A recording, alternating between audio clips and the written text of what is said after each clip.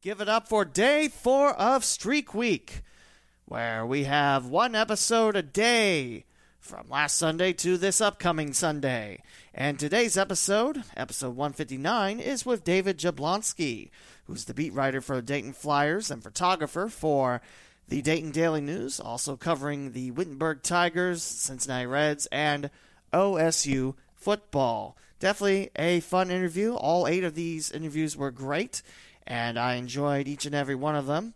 That's why we're releasing them one a day on Streak Week. And without further ado, episode 159 on this Wednesday, June 17th, 2020. It's episode 159 of the Cincinnati and Dayton Sports Podcast. Our special guest is David Jablonski, the Dayton Flyers beat writer and photographer for the Dayton Daily News. David also covers the Wittenberg Tigers and Cincinnati Reds for the Springfield News-Sun and Hamilton Journal-News.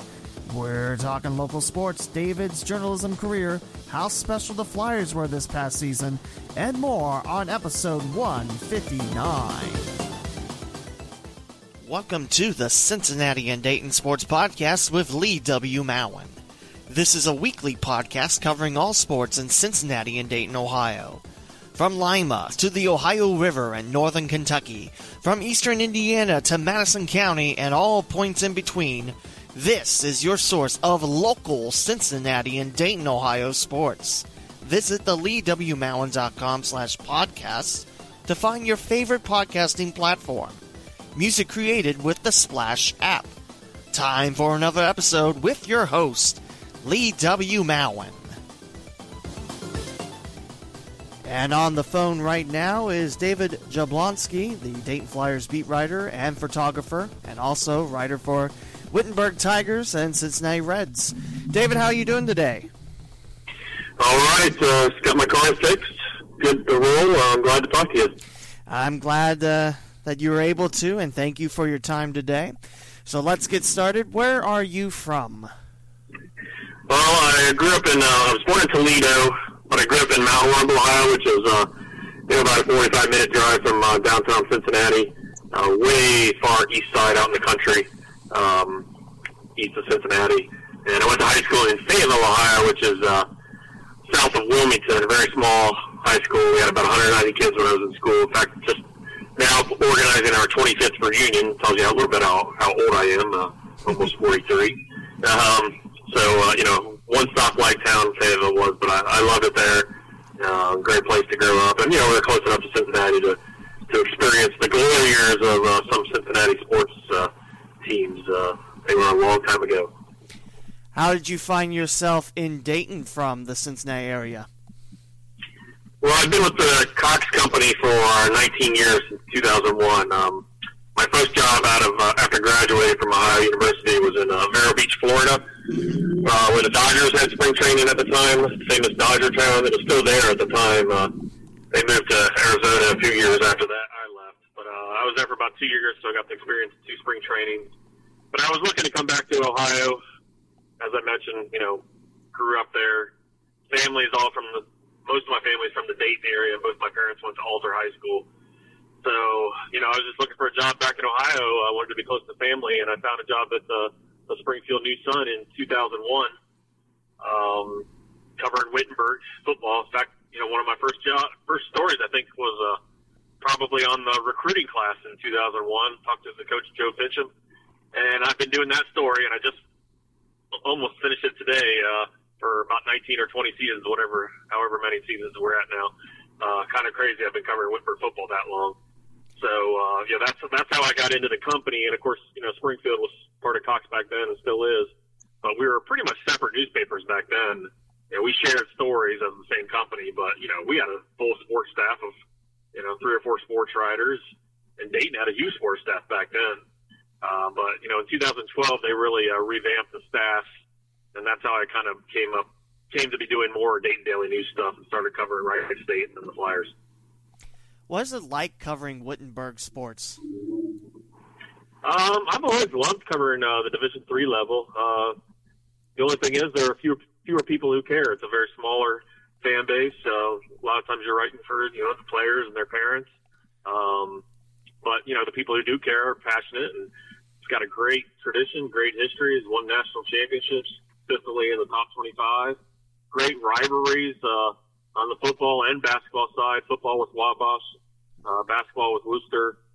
Great storylines and great athletes, really. I mean, sometimes they're not as tall or not as big, but a lot of guys who could have played at the Division I level I've seen at Wittenberg over the years, and the coach is fun to talk to on both sides. Joe Fincham right now, and Matt Kersey, the basketball coach, Bill Brown before him. So you really get to know the people from doing it for so long. So that's another plus, and one reason I've loved covering Wittenberg over the years.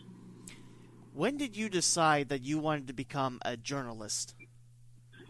Probably not until late in my junior year of high school, or might have been even at the beginning of my senior year. I've always loved sports. I was looking at a way to get into sports in some way. And that was either going to be maybe sports medicine, because my dad's a doctor, so I grew up around the medical field to a certain extent, or journalism. But I had no connections to the journalism world.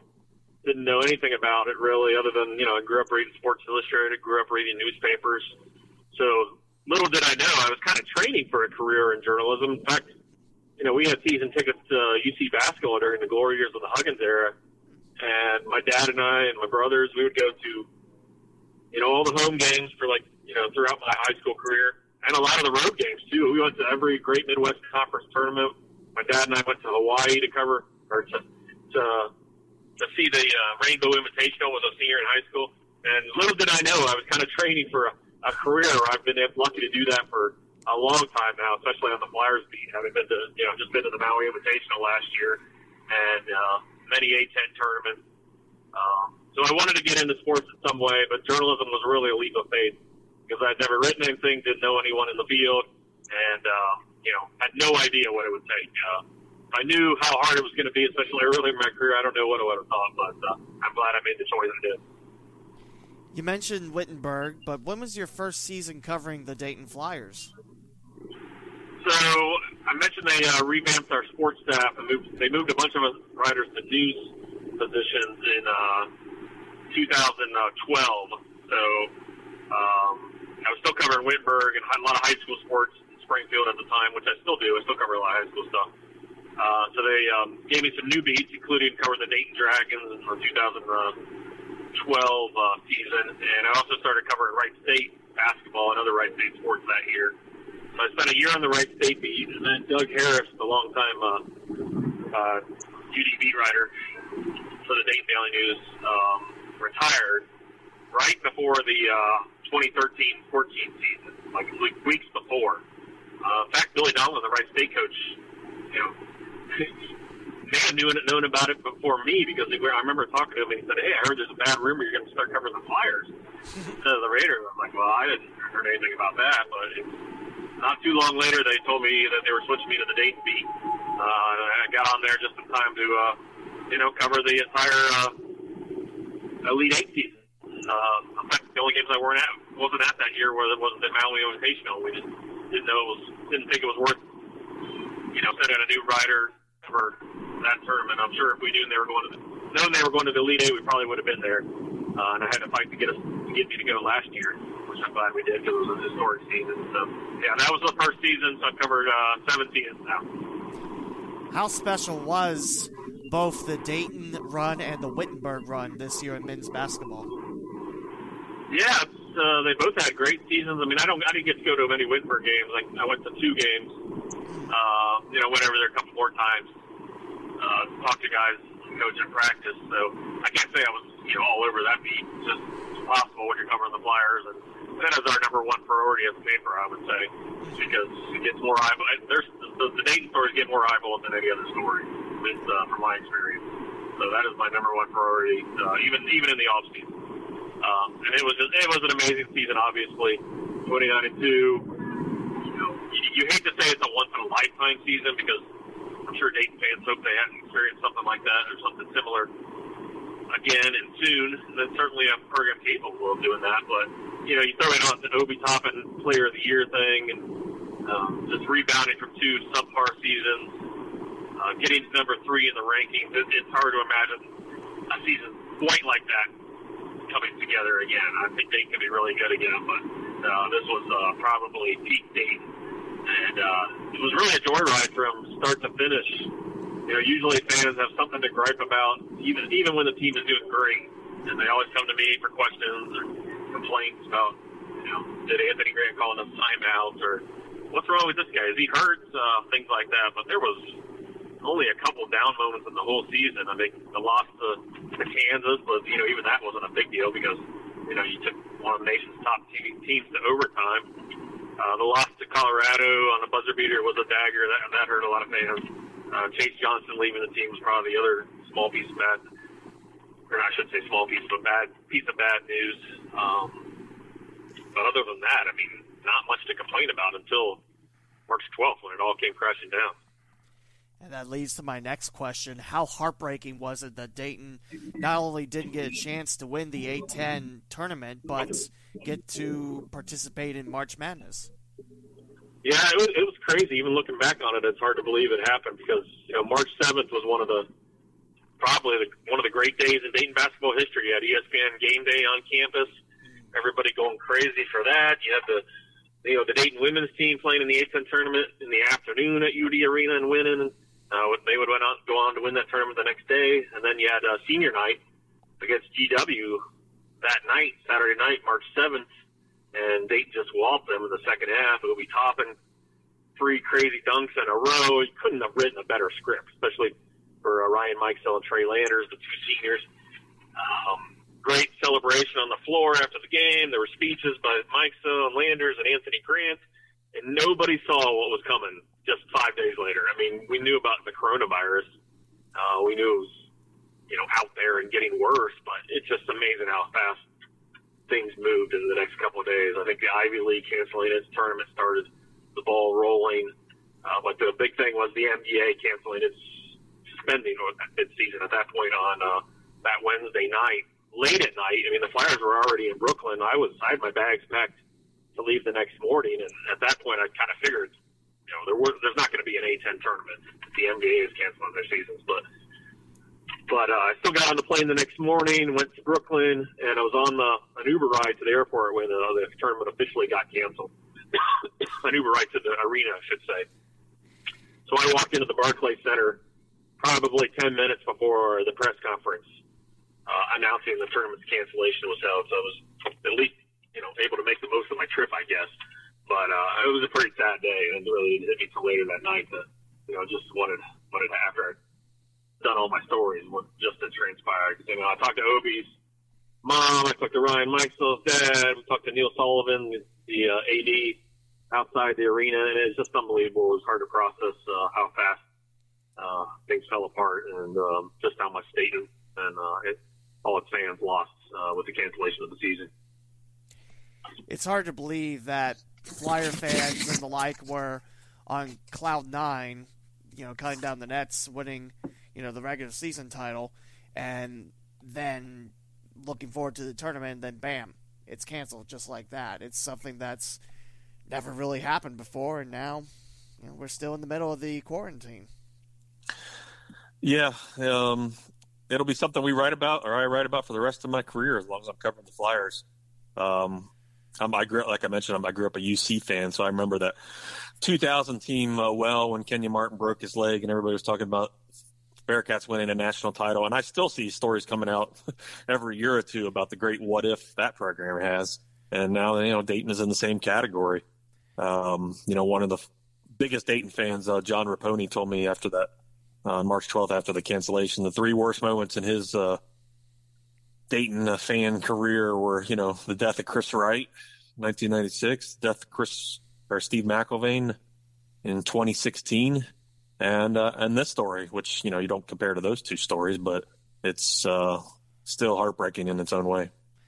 Absolutely.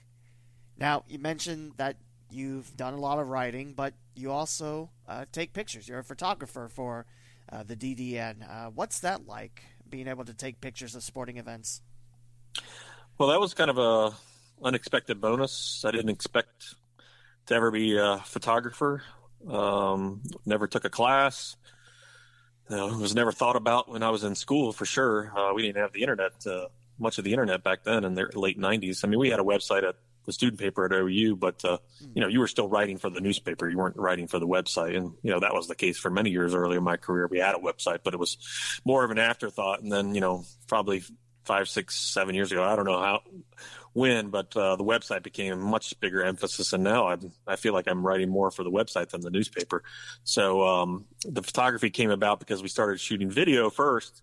In 2007 at the New Sun, we got the ability to put videos on our website, and I just, always enjoyed it. I remember the first videos I shot were when the Kenton Ridge High School baseball team made it to the state championship game in 2007. Adam Eaton was a senior on that team. He's now a veteran outfielder, plays for the Nationals, assuming there's going to be baseball this season. Won a World Series last year and had a great World Series, and he was a senior on that team in 2007. I remember just, shooting video of the entire game and putting highlights together after the game. And, you attach it to the top of your story. And I started doing that for every game I went to, all the high school games, all the Wittenberg games. And eventually I started shooting photos too with the same camera. You could do video and photos at the same time. But it wasn't until 2013, the year I covered Wright State, that I got a real DLSR camera, a professional camera. My wife, Barbara, was a photographer at the New Sun at the same time. That's where we met. So she helped me, learn the basics, but I was able to learn a lot by trial and error, didn't have to worry about film. So you could shoot as much as you want on a digital camera. A lot of bad shots, but some good ones. And eventually there were more good shots than bad ones. So, I learned on the fly, started covering the Reds in 2013 season, really at the end of the 2012 season, but I didn't have a camera then.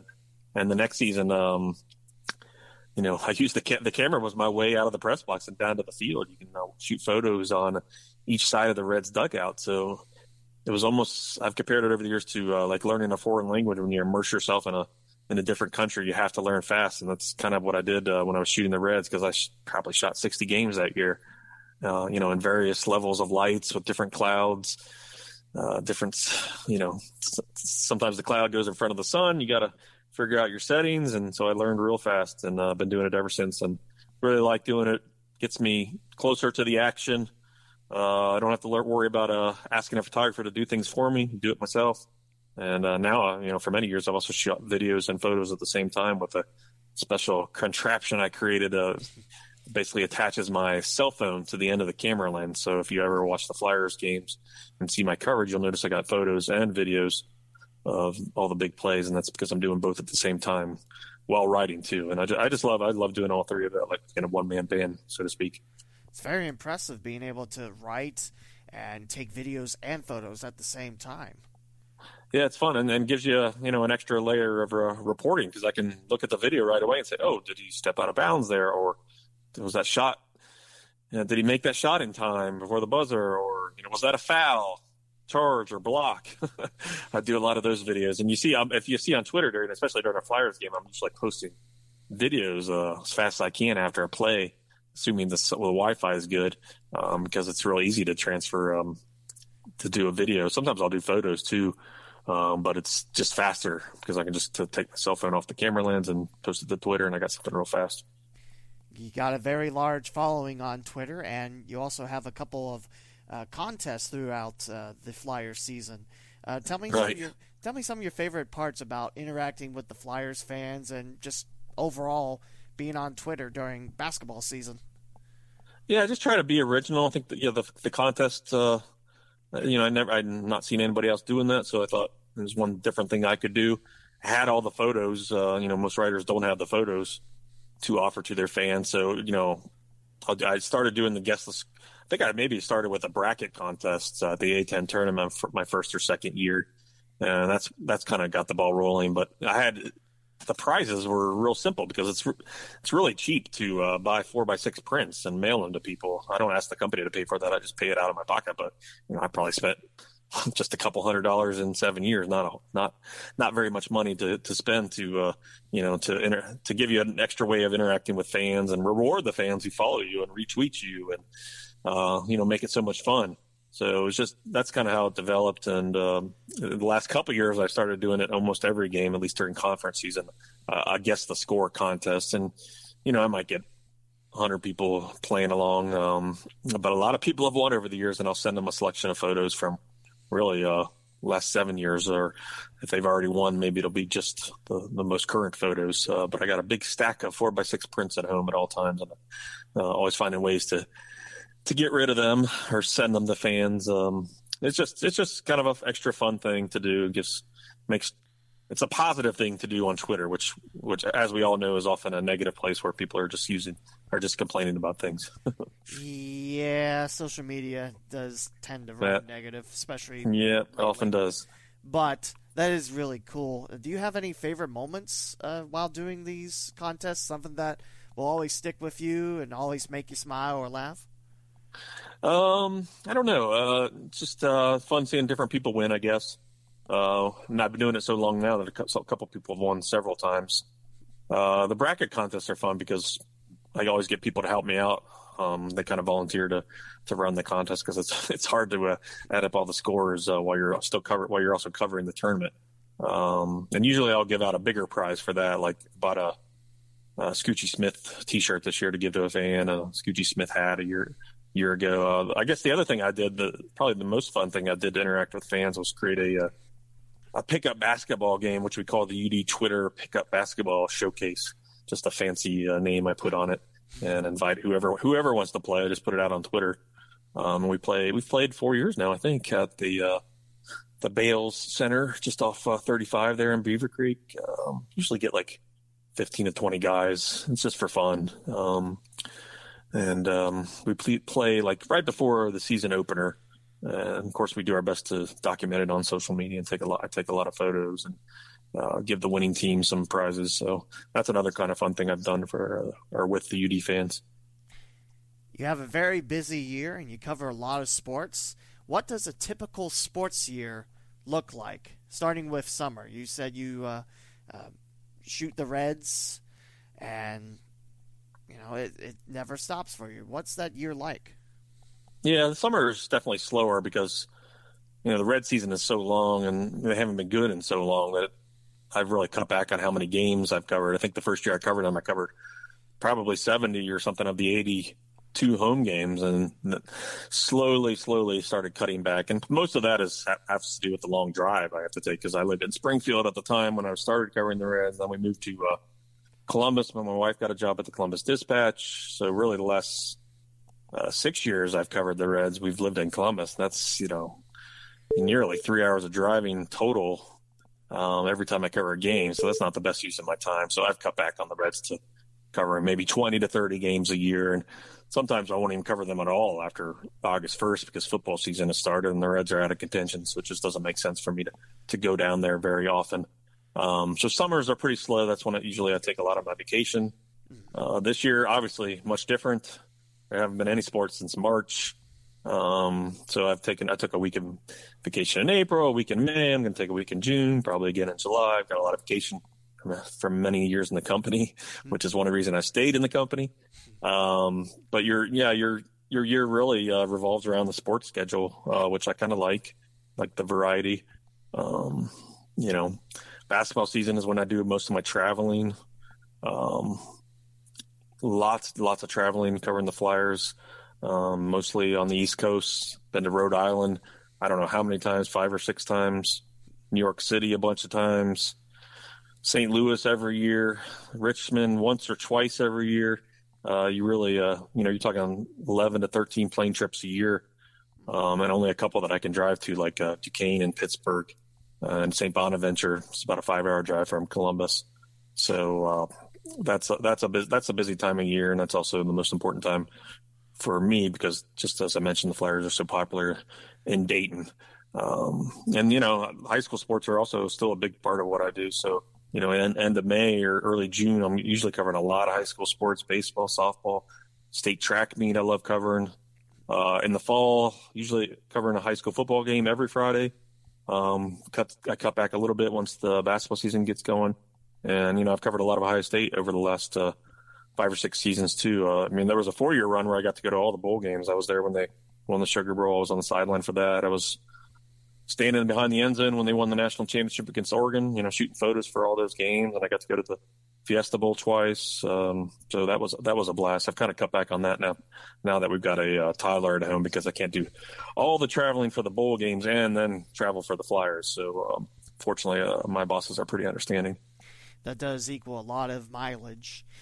My next question is, would you say that winter is your busiest season, or would you pick fall just because how much football is available? Well, the busiest season, I guess, would be when the two seasons collide in October and November, because, you got football season at its most important time, and you got a lot of season preview stuff for basketball, and, throughout November, both are going on. So that is probably the hardest time. I guess if March, if Dayton never makes another run, which might have happened this March, that's also a very challenging time too, just because you don't know how long you're going to be away from home, or when you're going to go, or where you're going to go.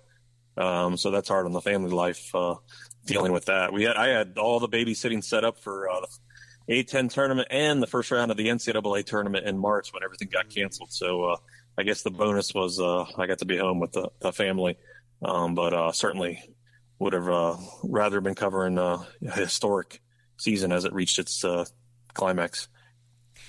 Yeah, I think it was at a Dayton Flyers baseball game when they finally said no Atlantic 10 tournament, and of course the Big East, they were at halftime of the first game. It was like, nope, no more. So yeah, it was crazy. Yeah, all those baseball players. I've talked to a bunch of those guys from the Flyers this spring, and heartbreaking for a lot of different people. Yeah, I think that Flyers squad, they finished, runners up in the A-10 tourney last year. I think they would have had a much stronger squad and a great season this year, but it didn't happen. So yeah, I just talked to Riley Tirada and Cole Pletka the other day, because they got back on the field last week at that U.S. or college baseball summer invitational, and they had to go do all the cotton swabs or the coronavirus testing with the swab in their nose, and they had to do the antibody testing, but they were willing to do anything to get back on the field. So that's kind of where I think everybody is right now. Everybody wants to see some sports. So, we're getting closer, I think, to seeing some. Yeah, and also two great Flyers that have a very solid shot of being drafted in the MLB That's draft. Right. Could be today. Riley, he kind of he said he expected to be like a 6 to 10 round guy, but he said he'd been climbing some draft boards this spring, so it'd be pretty cool if he went sometime today, especially when considering Dayton already had a football player drafted this year, Adam Troutman. They're going to have a basketball player drafted in October with Obi Toppin, so it'd be pretty sweet if they for the Flyers if they had players in 3 different sports drafted this year. Absolutely. Would that be a UD first? Would you know? I don't have to look up that to figure that. That's got to be the first. I don't know. You never know. They had some guys in the 70s in football. They just haven't had enough football guys drafted, so it would have to be a first. But both those guys said, they are happy to come back to Dayton if it doesn't work out this year, if they don't get drafted, because I don't think either of them will want, one of the $20,000 deals. Everybody after the first 5 rounds can sign as a free agent, but there's a limit on how much bonus money they can get. So it'd probably make more sense for them to come back to UD. Yeah, I'm not the biggest fan how they did the draft this year. I know coronavirus and everything, but just so few rounds. It just yeah, I don't know. There's not going to be minor league baseball this year anyway, so it just seems like it would make more sense to come back to school and do it again. It'd be nice to see Tirada at third base and Pletka on the mound. Pletka pitched quite well. I think he pitched against Northern Kentucky this season. So, but sticking with the draft, Obi Toppin definitely a pick. Where do you see him going? I don't know. I've seen him size, 3, I think, in a lot of the mock drafts. I'm going to be doing an update soon on what everybody's saying about him. Just an odd situation with the draft getting moved back from June to October, and the combine. I don't think they've even announced the date for that yet, so I'm sure that'll help determine where he goes. I'm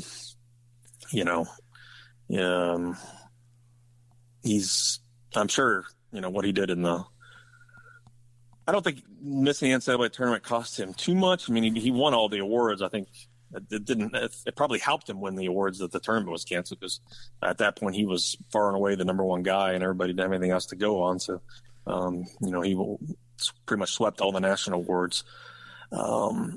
He's definitely going to be a lottery pick, which is a big deal for Dayton. Mm-hmm. I would guess he'll be in the top 10.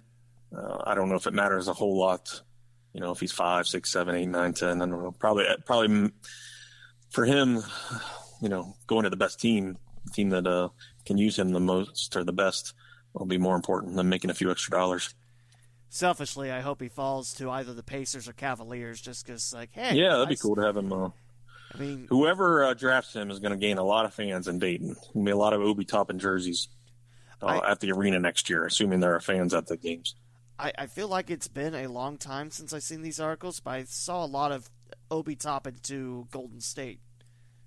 Yeah, I think there was some talk about that because his parents did a podcast with Steph Curry's parents, Del Curry and his wife, and they were talking about, of course, his mom was on there saying, yeah, we want him to play for Golden State, of course. And it does seem like that would be a team that could capitalize on his talents. Absolutely. I mean, they'll have Klay Thompson back. I think Draymond Green will be back. Steph Curry, of course.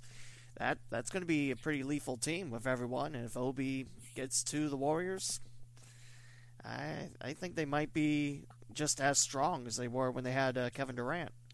Yeah, that'd be nice for him to get with a good team for sure. Now, back to you. What are some of your favorite stories and pictures and videos that you have taken and created over your time with Cox Media? Well, the big moments, the big games always stand out. With the Reds, covering Jake Arrieta's no-hitter was a big one. I was down in the dugout shooting photos of that while, clicking send on my game story as soon as it was officially a no-hitter. You can send your story by your phone these days, so that's a big help. And I remember being in the press conference, and there was nobody else there with a real DLSR camera, so I, shot a portrait of him, and I think David Ross was the catcher, and sent it to the Cubs and let them use it on Twitter. Homer Bailey's no-hitter, I was there for that, the second one. Lots of big moments and fun moments at Reds games over the years, although a lot of them kind of irrelevant to the National League Central race because the Reds haven't been in contention very often in all those years. Yeah. With the Flyers, obviously their lead 8 run, being under the basket when V. Sanford made his shot against Ohio State, shooting that celebration just a few feet and then quickly checking my camera to make sure I've got at least one frame in focus of Sanford's shot. I got a pretty good one.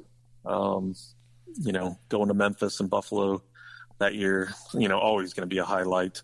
Lots of big buzzer beaters over the years and just making sure, again, that I got the shot in focus. And usually I do. It might be only 1 or 2 frames, but, like the Jalen Crutcher shot against St. Louis last year was a big highlight.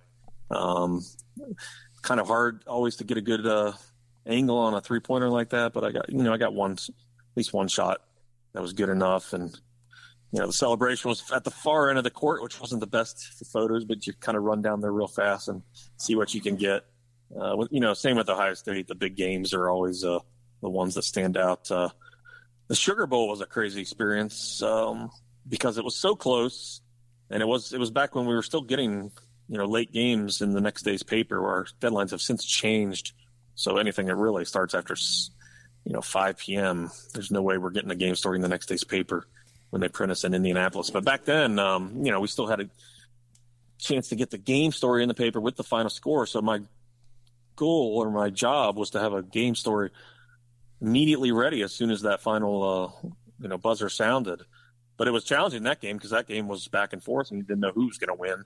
The national championship game was the same thing, but Ohio State kind of had that one sewn up, by late in the third quarter. So I kind of wrote that story ahead of time and my boss can just click send at the end because you want something on the website right away. But with the Alabama game, I was running back and forth between the field and my laptop, which is in a photo room just off the field, and trying to do my best to get, photos of all the big plays. But I missed the big Ezekiel Elliott, the famous run.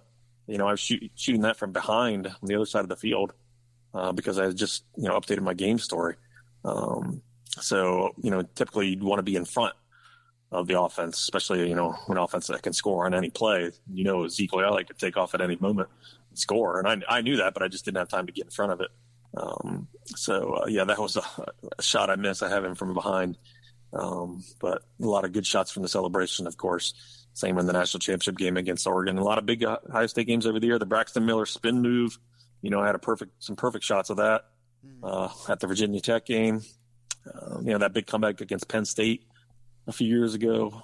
I think when J.T. Barrett threw the big pass to, was it Marcus Ball? Can't remember. Lots of big moments, Those are the ones that stand out. Similar with Wittenberg and then all the high school sports, those can be just as exciting too, even if there's not as many fans in the stands. I think one of my favorite pictures was the Flyers win over Ohio State in their Elite Eight run. It was just right over the hoop and everything. It was great. It's even hanging up in the doctor's office in Farmersville with that. Is that the one up there in Kraft laying on the ground? Yes. That's my favorite. I forget who shot that one, but I'm not confident enough as a photographer to put a camera on the ceiling. Fair. You have to have some real technical expertise to do that. Fair. So I try to keep it simple and just stick to my spot. Although I move around the arenas a lot to get different angles, so sometimes you'll see some stuff from above and just trying to vary it a little bit. How much, as a photographer, do you move during a game? Whether it be football, basketball, baseball, how much do you have to get up, move, and reset everything? Football, you move the most because, like I said, you want to be in front of the offense usually. Mm-hmm. Depending on who at least if you're covering Ohio State, you want to be in front of their offense. Mm-hmm. Defense, kind of, you can go either way there. So you're constantly trudging up and down the sidelines with heavy cameras. That's a pretty good workout. Baseball, at the Reds games, you can be one of four places basically. I've shot from the stands a few times just to vary it, but usually you're on the field on each side of the dugout. So I might switch once an inning. And Reds games, depending on the game, I might only shoot 4 innings because I've still got to work on my stories. 2, if it's a close game, I might go back down for the 9th inning or something like that. Basketball, typically I'm only in one spot by the basket. Usually at UD games, at UD Arena, I will move up into the stands between the levels for like the last 4 minutes of the first half or something like that, just to get some different shots and different angles. But I like to be back close to the basket because, as I mentioned, I shoot the video, and it only really works if you're close up. Every time the Flyers are coming at me on offense, I'll hit record on my cell phone and just let it roll as I shoot photos. So that's my goal. So depends on the game too. If it's a blowout, I might move around more often. I've shot from the flight deck way up above. When they go to the conference tournaments at the Barclays Center or wherever, oftentimes I'll move around a lot there because there's a lot of open seats at those events. I see.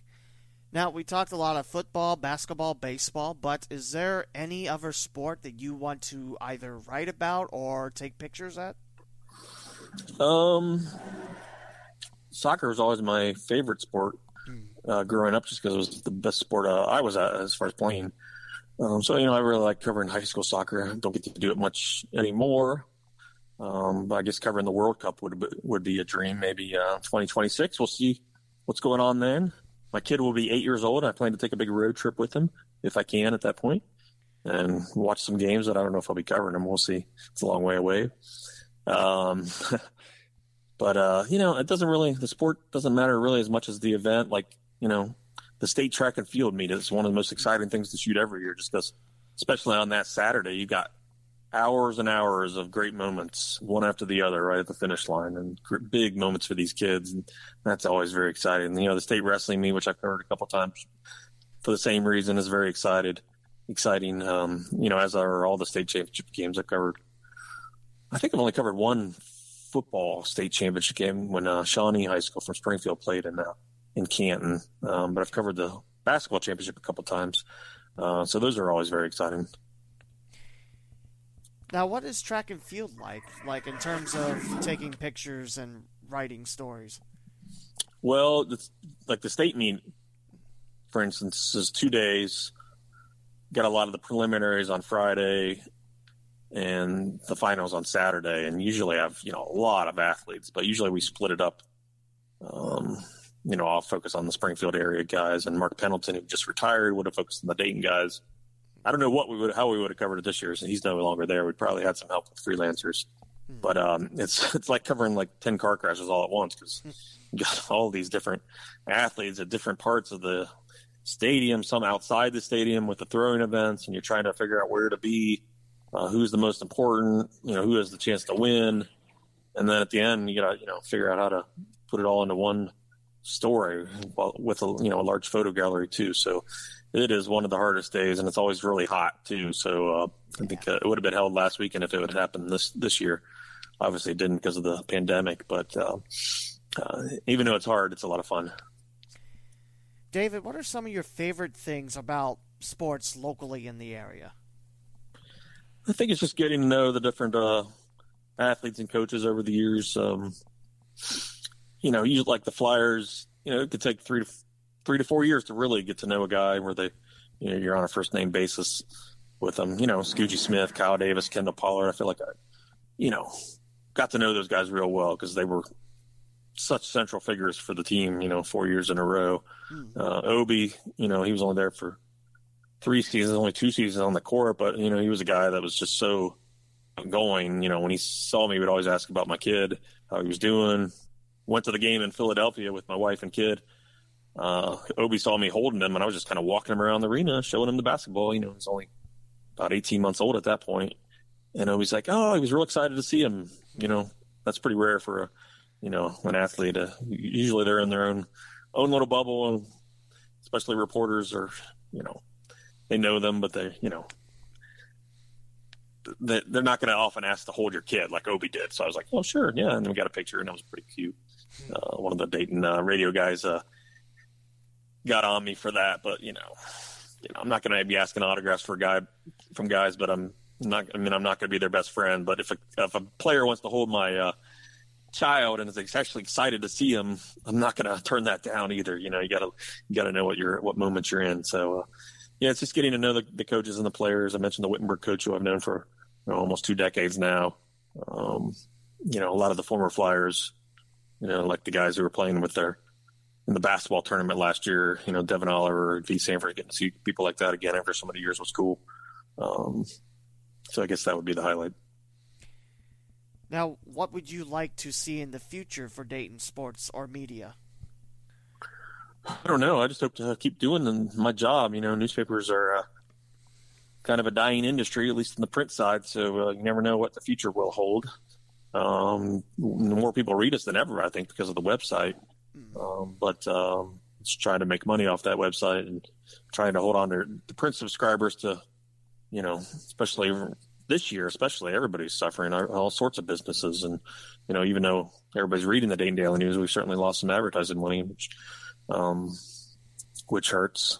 So I just hope to keep doing my job. It's kind of a dream job because, I've got a lot of connections to the Dayton area. My grandpa was a huge Flyers fan who took me to a couple games when I was little. My great-grandpa was a dean at the university. So even though I didn't grow up rooting for the Flyers, because the mid-'90s were not a great time for the Flyers. So even if they had been really good, I don't know if I would have been a fan because the Bearcats were so good at that time. But, and we'll see. I just hope to keep doing my job and hope it doesn't change too much. If it does change, I hope it's for the better, because the internet has certainly changed things, but for me, it's been for the better because you can do so many different things and, connect with fans in a way you couldn't have done 15 years ago. And also the interaction that you get as well. That's people that follow you and see your content.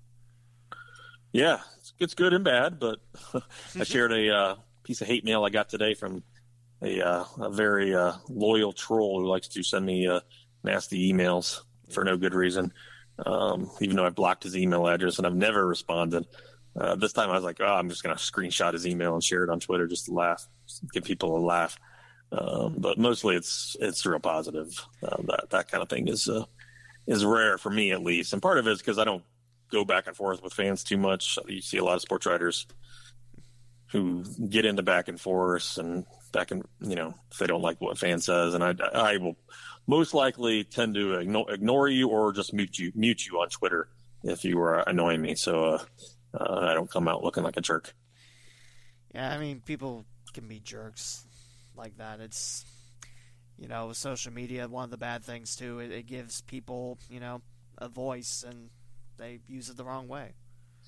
Yeah, it's just like everything. I mean, don't read the comments, It's hard to ignore sometimes, but you got to let it roll off.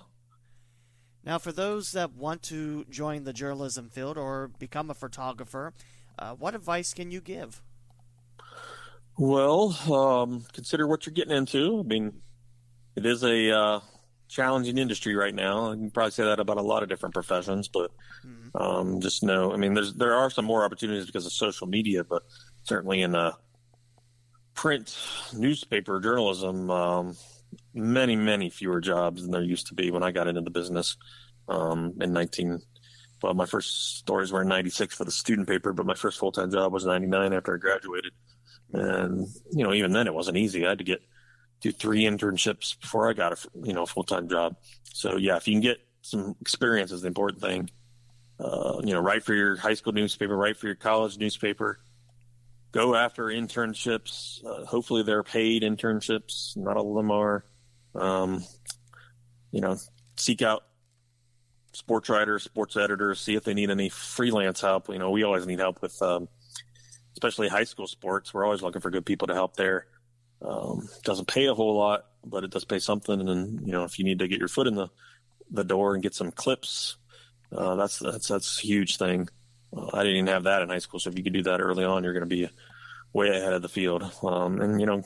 Take a good journalism school. Ohio University did a great job helping me land internships and student paper. We had a ton of freedom to do things we wanted to and experiment with writing and laying out pages and doing all that. So, and talk to people. It's so easy to reach out to journalists these days through direct messages and things like that. And I've always tried to give back by getting back to whoever contacts me. I usually have, 1 or 2 students every year who shadow me at UD games or wherever. And hopefully they've benefited from that. How can people follow you, your work, and maybe get in some of the fun on social media?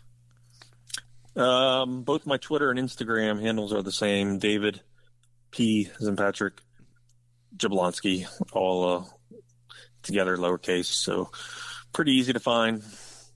There are a couple of other David Jablonski, or actually there's a lot of David Jablonskis out there. It's not that as uncommon a name as you think, including a famous scientist who's the first guy who comes up. If you Google me, Dayton Daily, you should be able to find me pretty easy. David, thanks for your time today. It's been a lot of fun. It's been a lot of fun learning about you. All right. Well, good luck with the podcast. So I look forward to sharing the link when you send it out, and look forward to what you produce in the future. Thank you, David. And here's to basketball, college basketball in 2020. Hopefully we have I hope so. Let's hope so. And that will close out episode 159 of the Cincinnati Dayton Sports Podcast. Talk to you again for episode 160.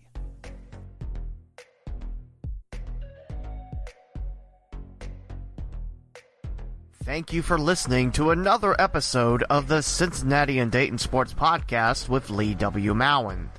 To subscribe to the podcast, please visit theleewmowen.com/podcast. From there, you can choose your favorite platform, such as Apple Podcast, Google Podcast, TuneIn, Spotify, the iHeartRadio app, and many more. Interact with the podcast and host on Twitter at the Lee W. Mowen and at CindayPod.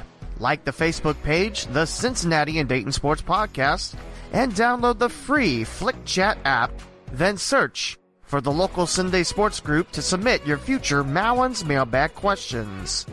The closing theme is Lights Go Down by Dan Hennig, provided by the YouTube Music Library Collection. This is Lee W. Mowen, and I hope you enjoyed this week's podcast. Please join me again next week on the Cincinnati and Dayton Sports Podcast.